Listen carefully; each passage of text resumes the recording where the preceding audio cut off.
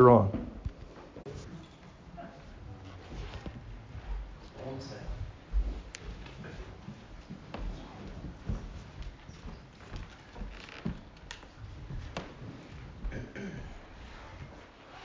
Mr. Galby wanted to make sure that I told my testimony, and it's really easy to kind of want to steer away from that because you almost get tired of hearing yourself say it. But it's powerful. You know, I was talking to my boss the other day. We were talking about the power of testimony. And, you know, when you're preaching the gospel to someone, whether you're ministering to a friend or family member or whatever, you can say, well, Jesus loves you. No, he don't. You know, okay, well, you know, he paid a price for it. No, he didn't. Well, this is what the Word says. The Word's not real. You know, like they can deny those things, at least in themselves. But when you say, like, no, this actually happened to me, they can't deny that. Amen. Like, this is something that was real to me. Like, it happened. And no matter how many times I've told my testimony, like, I still believe that, like, hey, that is powerful, you know, because it's real. It happened. And God was there and he showed up. So thank you for pushing me to want to continue to tell my testimony. And I'm super grateful for y'all, pastor. Just the example that he is, and I probably don't tell him enough just what he means to me, and you know how awesome he is and who he is. So you guys are incredibly blessed to have Mr. Robbie as your pastor. So I just wanted to honor him and let him know that. Let's go ahead and pray.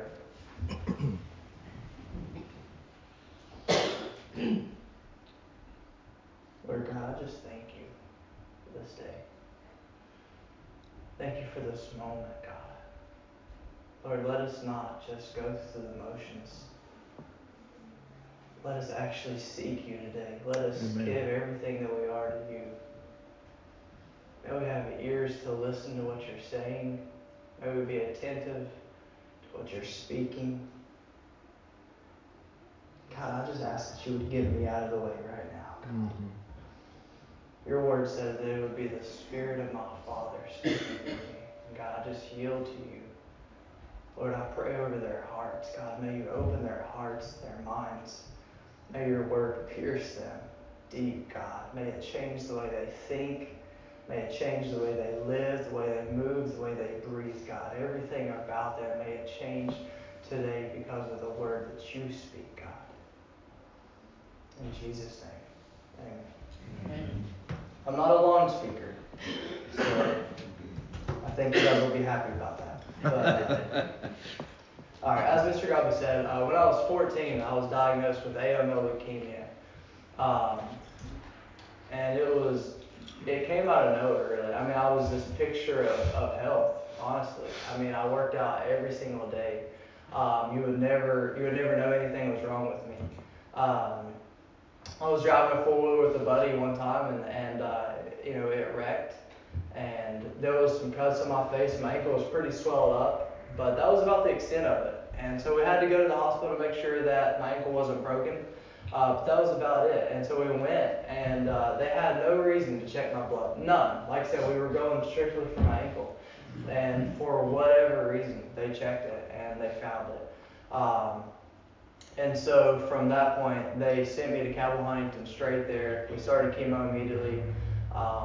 And then to shorten this aspect of it up, obviously, you know, I went through 8 months of chemo, and it was absolutely the toughest time of my life. Finally, I got out of the hospital. I started to recover. I think I was about 118. I was 145, dropped down to about 118. And then from there, I was just trying to work back. You know, I really wanted to get back to being normal. But the issue was, when you're isolated for so long, and all it is you, God, and your mom, like, you just get lonely. And so when I get back to school, I started hanging out with the wrong crowd. I started doing the wrong things because I was isolated for so long. And I kind of just ran away from God. And it was the most intense moments of my life, and it was the most angriest moments of my life, because I knew through the 6 months that I just completely depended on God through every single day, every new story, or every time the doctor told me that there was something else wrong. Like, that's all I had to depend on. And when I got back, I was so mad because I knew I'd turned my back on God. I was drinking, I was cussing, I was screaming at my mom, I was punching holes in the walls, I was just doing the wrong things. And my mom drugged me to church one night, and I knew it was game over. Like, the moment I stepped foot in church, like, it's just going to be overwhelming. And that's exactly what happened. You know, I went back in church, I immediately surrendered my life back to Jesus, and I started getting back on track. And so from that point, I'm working out, I'm playing basketball, I'm getting back to where I want to be. And things are looking up. Things are doing a lot better. I remember it was New Year's, and I posted on Facebook a before and after of where I was at that time last year, and then where I was this year and where I was going to be. And it was literally days later, maybe not, maybe a week later, I don't know. But immediately after, I remember we had to go back to the hospital, and we had to get a bone marrow biopsy to check and see how the leukemia was, if it was still gone, if I was still in remission. And it had relapsed. And it was like this whole nightmare just happened all over again. And it was scary. It was. But God, He gave me so much peace in that moment. Like, I never shed a tear, I never cried, I never worried. I just had in my mind, like, I know exactly what we're going to do. I know what this is going to be like. I know how to get through it. Let's just do this thing. Let's get through it.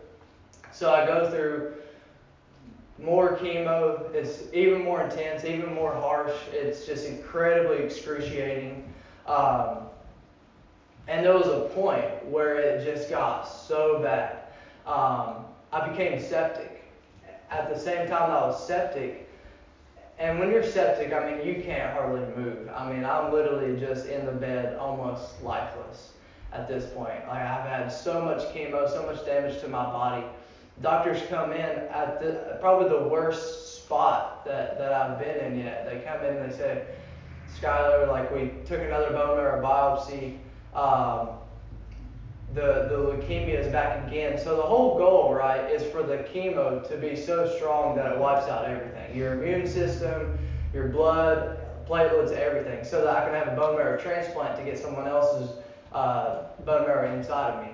So that's the goal. But when the chemo is so strong and it's still not holding that leukemia down, there's nothing else that you can do. And this is basically the point where we were at. And so he basically said there's nothing else we can do. And that's where I was in that situation. And before I continue on with my testimony, I want to go into some scriptures. And we'll talk about what happened next. 2 Corinthians 12, 7-9. And my whole focus for today is the word contentment. And as I'm studying this out and I'm thinking, like, God, like, what specifically about contentment, what do you want me to speak on? Like, there's so many things that we can take from the word contentment. And I want to potentially talk about finances later. I don't know if I will or not. But I definitely want to talk about the specific thing, and it's being content in Christ through your trials. Right? So let's just keep that in mind. Like, when we're going through our issues, when we're going through our trials, we can find contentment not in those trials, but in Christ. 2 Corinthians 12, 7-9. Unless I should be exalted above measure by the abundance of revelations, a thorn in the flesh was given to me, a messenger of Satan to buffet me, lest I be exalted above measure. Concerning this thing, I pleaded with the Lord 3 times that it might depart from me. And He said to me, my grace is sufficient for you. My strength is made perfect in weakness.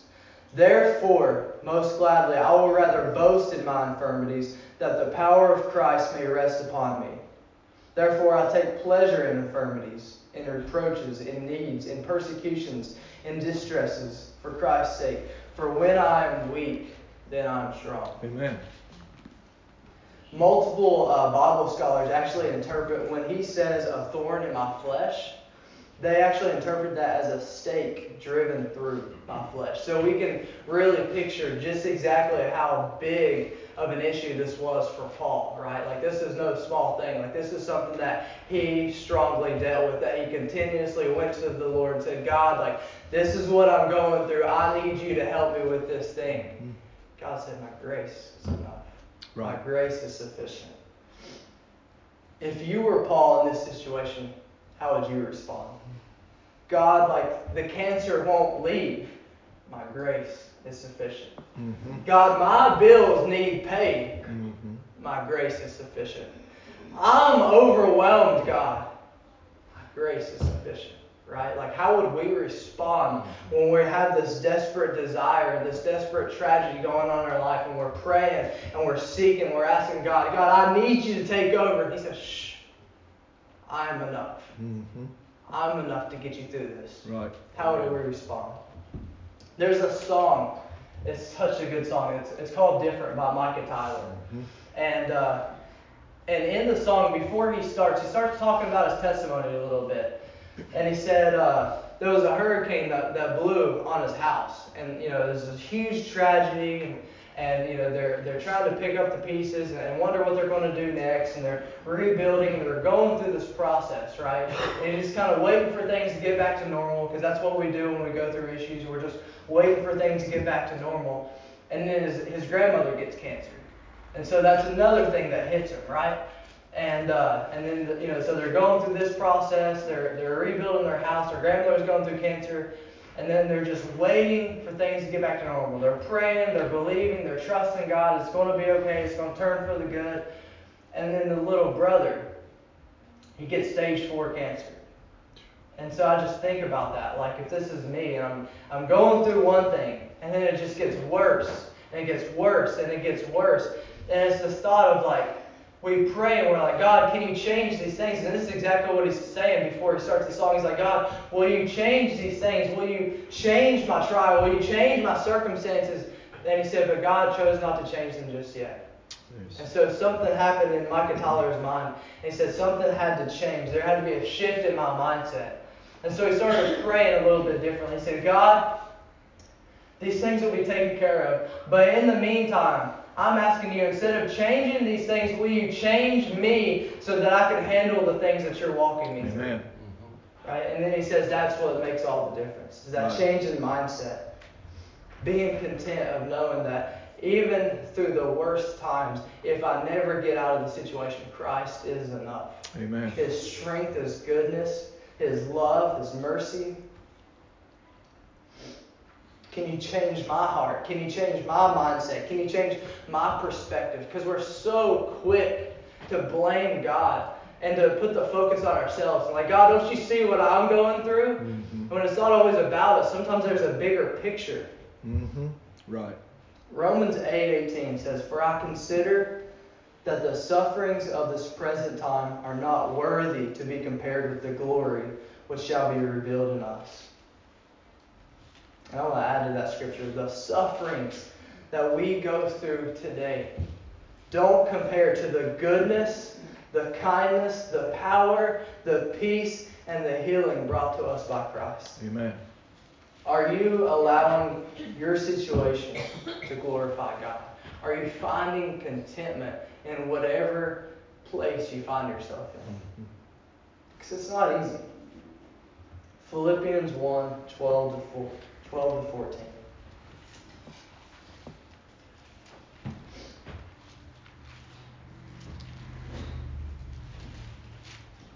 Philippians 1:12-14. But I want you to know, brother, that the things which happened to me have actually turned out for the furtherance of the gospel, so that it has become evident to the whole palace guard and to all the rest that my chains are in Christ. And now most of the brethren in the Lord have actually become confident by my chains and are much more bold to speak the word without fear. Amen. Because Paul was in jail, because of Paul's situation, because of his circumstances, the gospel was expanded. Yes. People were encouraged. Chains were broken off. Fear left because of Paul's chains. Amen. Acts 16:23. It says, "And when they had laid many stripes on them, when they had beaten them, they threw them into prison, commanding the jailer to keep them securely."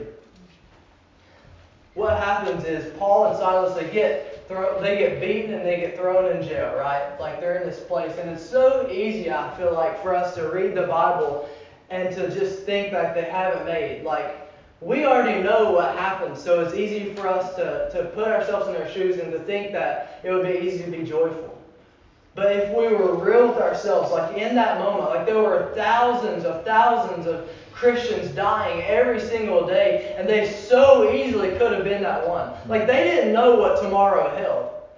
They didn't know. Like they were just beaten brutally, and they were in jail. And they made a choice to start singing praises to God. Amen. They start singing praises to God, and what happens is they start singing, there was an earthquake, right? And their chains broke loose. Right. Not only their chains, but actually everyone's chains. And so the jailer wakes up, and he sees the door open, and he can't see the prisoners inside. And he actually assumes that they had all left. And so the jailer who was watching, who was keeping guard over them, actually drew his sword to kill himself because he thought they had all escaped. And Paul and Silas said, "Oh, hold up. You know, like we're here. It's all right. It's good." And the man goes to Paul and Silas, and he says, "What must I do to be saved?" Amen. And so the jailer actually ends up getting saved, and his whole household gets saved. Mm-hmm. And it's beautiful because it's this picture of, because of what Paul went through, other people were saved because of his chains. That's right. Are other people's chains being loosed because of how you respond to the chains that you have? Right.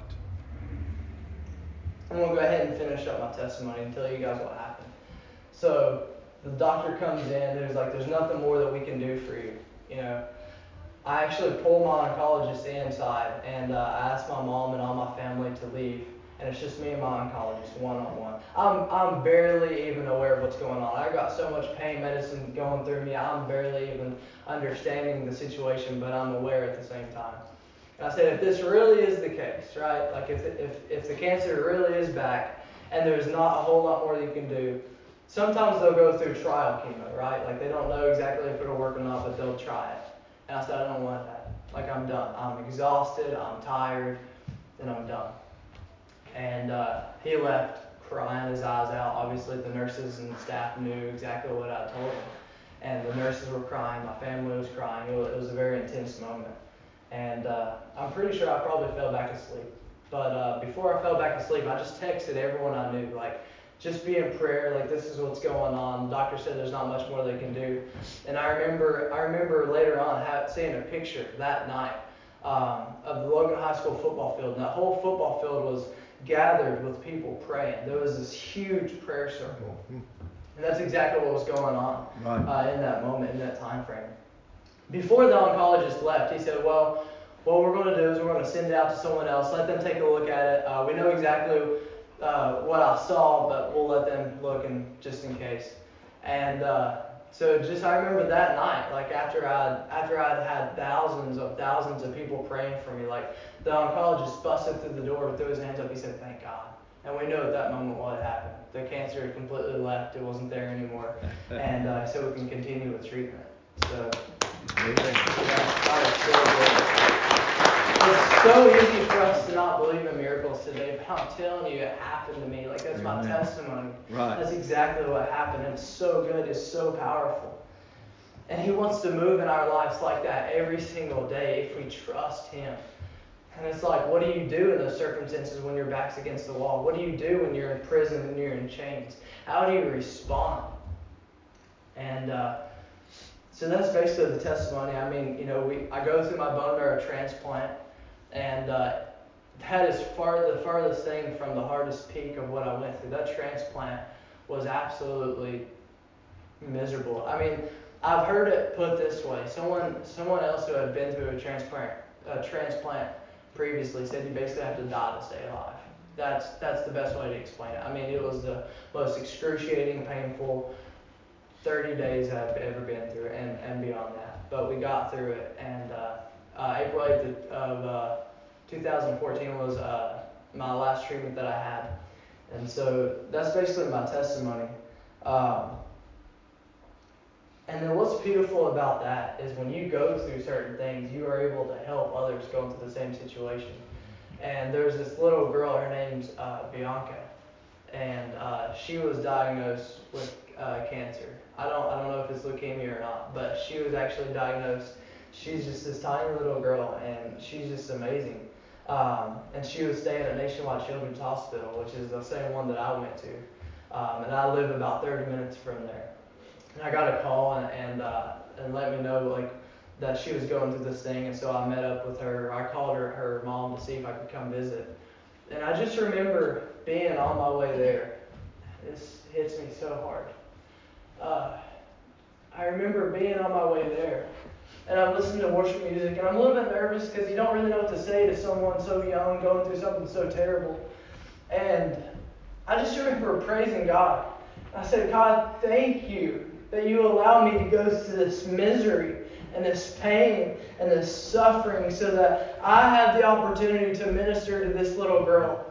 Because not many people get the opportunity to do that. This little girl is going through this such tragic moment that she doesn't even know if she's going to make it or not, right? Like, she's in this place. Like, her faith is strong, but it's a tough situation. Now, I'm just overwhelmed with tears and blessing God and thanking Him that He allowed me to go through such pain and such chaos and such misery that in the moment it literally felt like hell on earth. It felt like a nightmare every day, and I'm praising God for it because now I get the opportunity to share and minister and to love this little girl through the same thing that I went through. Amen.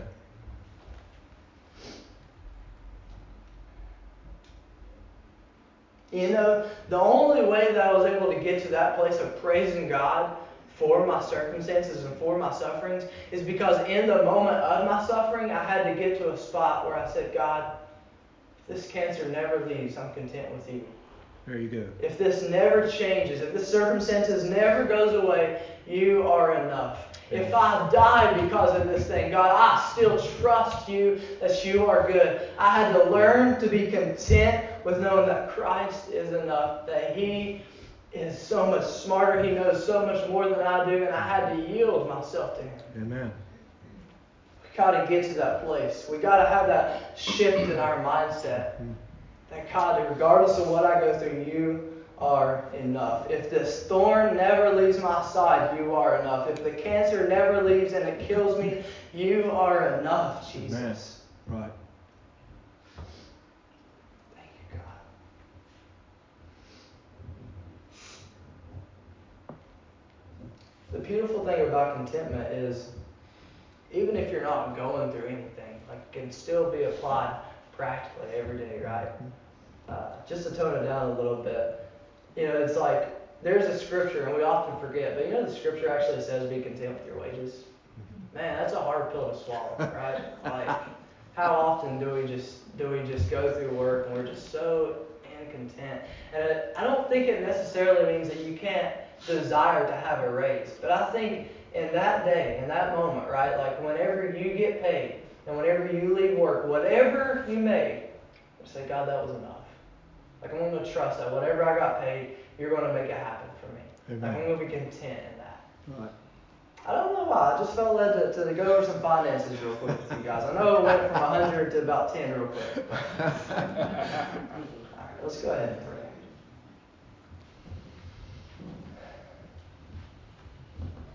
God, thank you for everything that you are.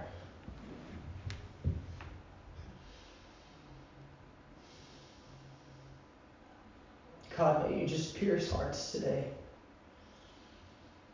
May you do a new thing in someone's life, God. May we not be the same. May we look at you different. May everything we do be revolved around you because you are so good. Yeah. You're so merciful. You're so kind. Your ways are far beyond our ways. You're so much wiser. God, help us to yield, to give up trying to have it our way.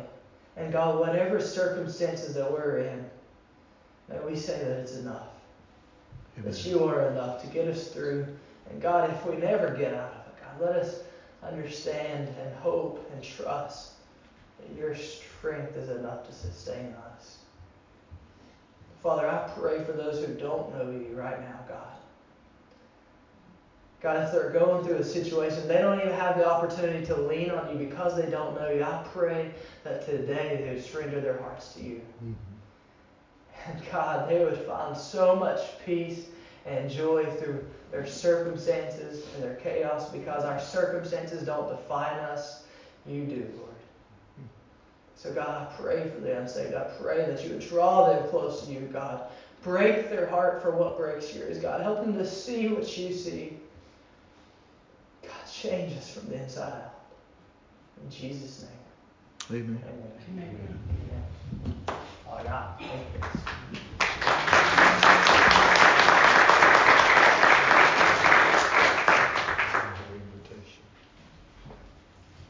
We could just keep our minds and hearts on what's been said.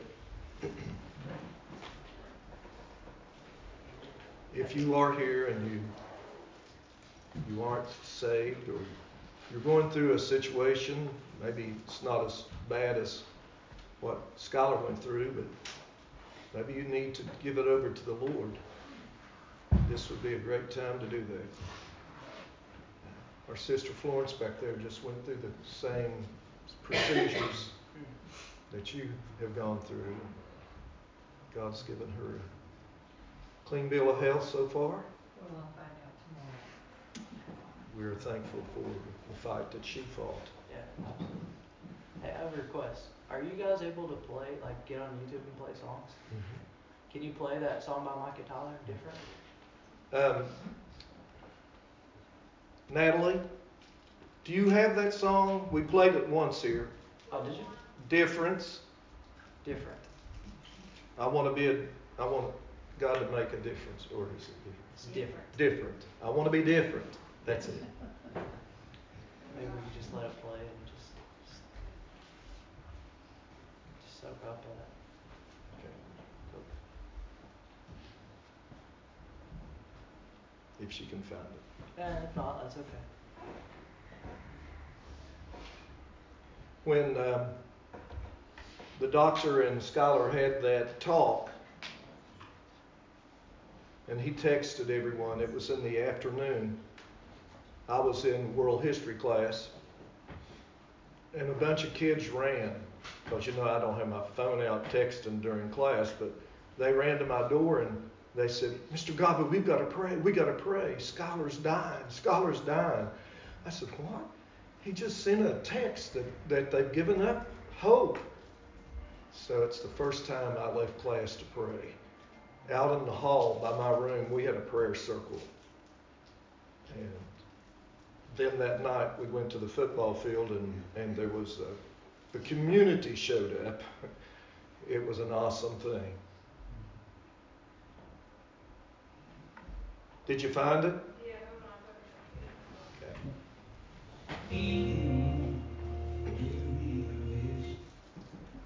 Okay. That's it. I don't want to hear anymore. Teach me to listen. I don't want to see anymore. Give me a vision that you could move this heart to be set apart. I don't need to recognize the